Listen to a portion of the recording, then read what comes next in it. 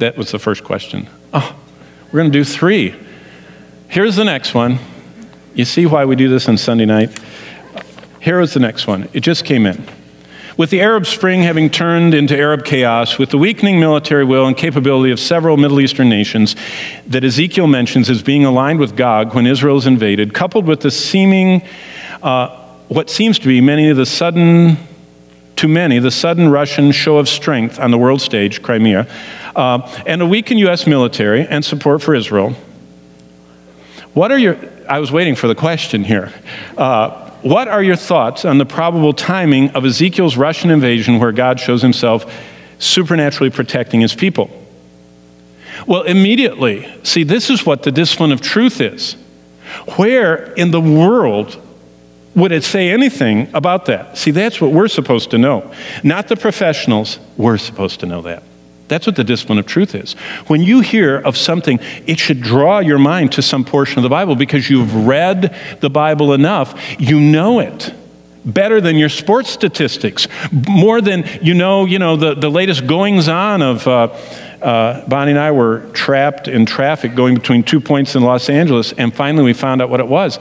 It was one of these, and we were actually cutting between 2 places and ended up on Hollywood Boulevard, and it was a premiere, and all these black limousines, and people were getting out in their little gowns, and police were everywhere. And I said, wonder what that is, We're so out of touch, and it was some premiere of some movie. But boy, if you talk about this, I know where it is. See, where is your treasure? Is it in heaven? Then you know the Word of God. Is it on earth? You know what premiere it was in Hollywood last week. The 2 places you look are Ezekiel 38 and 39 and Daniel 9. So quick, open your Bibles, and we have exactly 8 minutes, and I'll try and answer this fast. When I was little, they used to have 16 and a half, 33, 45, and 78, I think, were the speeds of the record player, which was a flat pancake thing that spun with a needle. And so we will go from, I've been going at 16 and 33, we'll go 45 and 78 soon. So the question is, do Russia, the Arab Muslims, and the current events fit anywhere in Daniel 9? First of all, what is Daniel 9? Here's Daniel 9. I printed out for you. Daniel 9:24. 70 weeks, and I would add that the Bible shows us that actually is not 70 7-day weeks, but it's 70 heptads of 490 years. And I'll show you why. Upon thy people, little interpretation, that's the Jews, thy holy city, Jerusalem. So God says, basically, I have 490 years planned for the Jewish people in the city of Jerusalem to do all these things. Okay, now look at the next verse. Now, therefore, and understand, from the going forth of the command to restore. And if you know anything about history, you know that in about 445 BC, the Persian, Iranian, king made a decree. You can read about it in the last chapter of Ezra, and you can read about it in the first chapter of 2 Chronicles. But this decree goes out to rebuild the city of Jerusalem's walls and the temple. And from that point, 445 BC, and you can look that up, by the way, I always say this, and I checked this morning, went to Wikipedia, first thing, right there, in that collect all of a lot of junk. They had the right date in there, praise the Lord. On to Messiah the King. We know that's about 30 AD. Jesus was crucified. Shall be, now look at this, set, we have to do a little math within sets and closed sets, okay? 3 scores 60 and 2. So 60 plus 7 plus 2. So there's something going on for 69 of these weeks. And what will happen is the streets will be built of Jerusalem, the wall of Jerusalem, and troublesome times. Now we go to 26. Before we go to 26.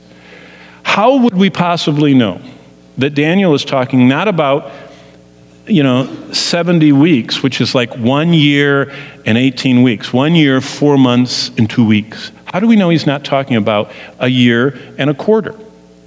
Well, just plug in, just do a little math. From the command to restore Jerusalem was in 445 BC. Messiah the King was heralded on Palm Sunday in 30 AD. And if you do a little math and take those years, actually that is 475, years if you look at that.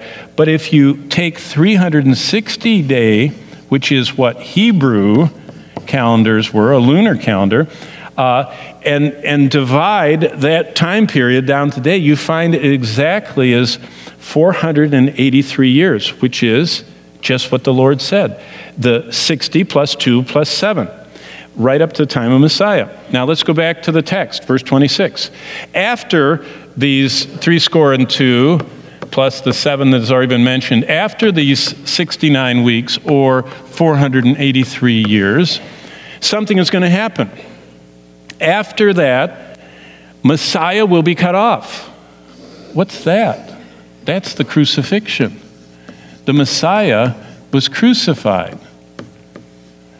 And not for himself, it's a substitutionary atonement. And the people of the prince that shall come will destroy the city. Who crucified Jesus and who destroyed Jerusalem in AD 70? What nation of people? Romans, okay? So the Romans, see, all of this is very historically validated. The people that destroyed the city of Jerusalem and the temple were the Romans. But notice what it says. The people, the Romans, of, whoa, who's that? The prince that shall come, we know him, we meet him in Revelation 13, beast. He's the Antichrist. This is where we get the concept of the revived Roman Empire. It's not, Hal Lindsey didn't think of that. God thought of that. God said the same people that destroyed Jerusalem and the temple is going to produce a prince that shall come. And what is he going to do? And this is the very next verse, so the antecedent is the prince that shall come, shall enforce the covenant with the many. Oh, there's the last week. Remember, we have 69 accounted for, but in the future, there's one left, and it's right there. And, in the middle of it. So if a week is 7 years, in the middle of the week, 3.5 years, he's going to cause, and this little line right here, Jesus, Paul, and John all believed that was true. That there was a future time that this bad guy, the Antichrist, is going to stop the sacrifice and the oblation. Is there a temple in Jerusalem today? No. There hasn't been one since AD 70. But Jesus, Paul, John, and Daniel, in the future, for 1 week, saw this temple. And he's going to make it desolate. And if you've read the rest of the book, in chapter 13 of Revelation, it says that he sets up an image of himself and wants to be worshiped as God. This Antichrist savior of Israel that defends them at their darkest hour comes in. So that's the backdrop for, a picture's worth 1,000 words. Okay, here's verse 25 of Daniel, 69 weeks, 7 plus 62.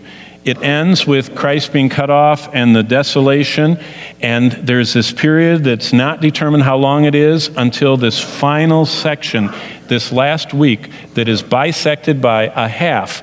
And at the halfway point, the Antichrist shows his true colors and turns on Israel.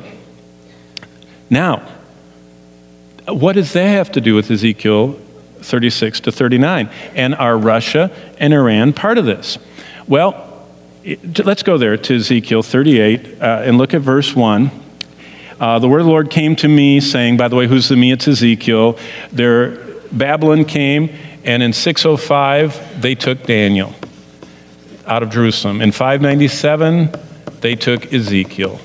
And in 586, they wiped out the place and decimated it and moved around the people. But so Ezekiel is writing in sometime around the 6th century BC. Only reason I told you that is to give you a little number. Hesiod, who was 200 years before Ezekiel, said that the Magogians were the Scythians. Herodotus, who is 100 years after Ezekiel, said that the Scythians were the Magogites. Philo, Josephus. In fact, there's references to the wall of China, and they called it in ancient literature the ramparts of Gog and Magog. In other words, that Gog and Magog were coming toward them, and they built a wall to stop them at the ramparts. They stopped them outside the walls. So whoever is outside of China is this Magog people. And by the way, the killer is if you go to the Kremlin today. I wouldn't suggest it. Today is not a happy day for us to go there because they're not happy with us. But if you did, the first building inside the Kremlin is the Russian kind of Smithsonian. And the Smithsonian has all kinds of exhibits about the Scythians. Now let me just show you this real quick because we have 1 minute till we're late.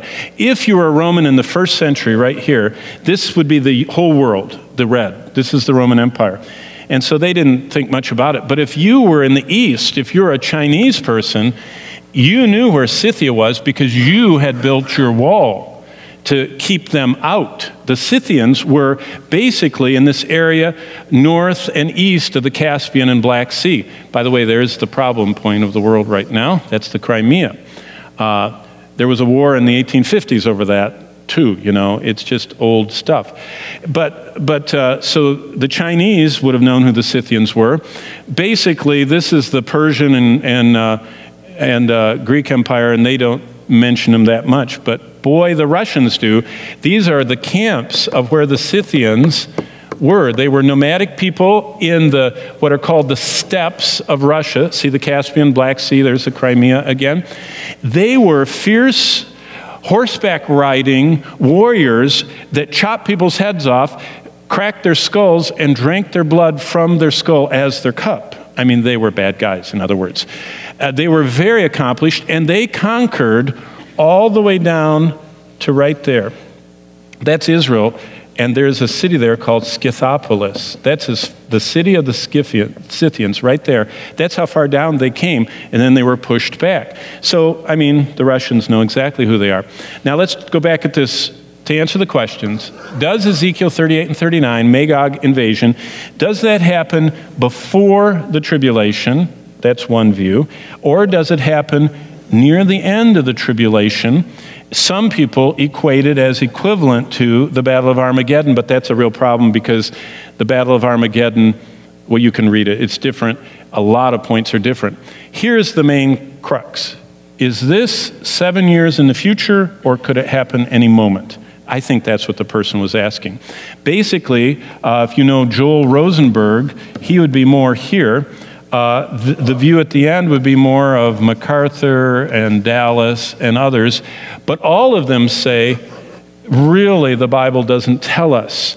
And basically, what's amazing is if you look at the lineup, the countries mentioned are Persia, that's modern-day Iran, Cush, Put. In fact, let's just look at these on a map here. Here's Put, Algeria and Libya. You talk about, there's Cush, Sudan and Ethiopia. What happened last week, if you're reading the news? A boat was going from Iran to Sudan filled with missiles, long-range missiles, to fire on Israel from the Gaza Strip, and it was going to dock down in Sudan, down below Somalia here, and they were going to smuggle them up into hitting poor little Israel, which is right there with that blue dot. And here's Gomer, Turkey, on and off. Here's Persia, no question. All of these in this final event are going to unite with, interesting, Meshech and Tubal, which is the old northern nemesis, Togarmah, which is probably the Stans, the Muslim old Soviet breakaways, who join with Persia and come down with Turkey, and up from below come all the others. And they all come down, and there's poor little Israel right there. And so basically, that's why they asked the question, and I would say, I don't know. So, okay, but it's time to go. So let's all stand. And the lesson is this. Since you don't know the day or the hour that your Lord is coming, he said, be ready. Be found by him doing what he wants you to do. And just for you to see where we're going to go tonight, how do you like this? This is the one I didn't get to. Wait till you read the note. I'm going to read it tonight. This is the new believer, and he says, I come home and my family are watching things that displease the Lord. And I say, what are you doing that for? And they say, all things are permissible to us. It actually says that, 1 Corinthians 6:12 and 10:23. How does all things are permissible and forgiven fit with holy living? That's going to be fascinating talk.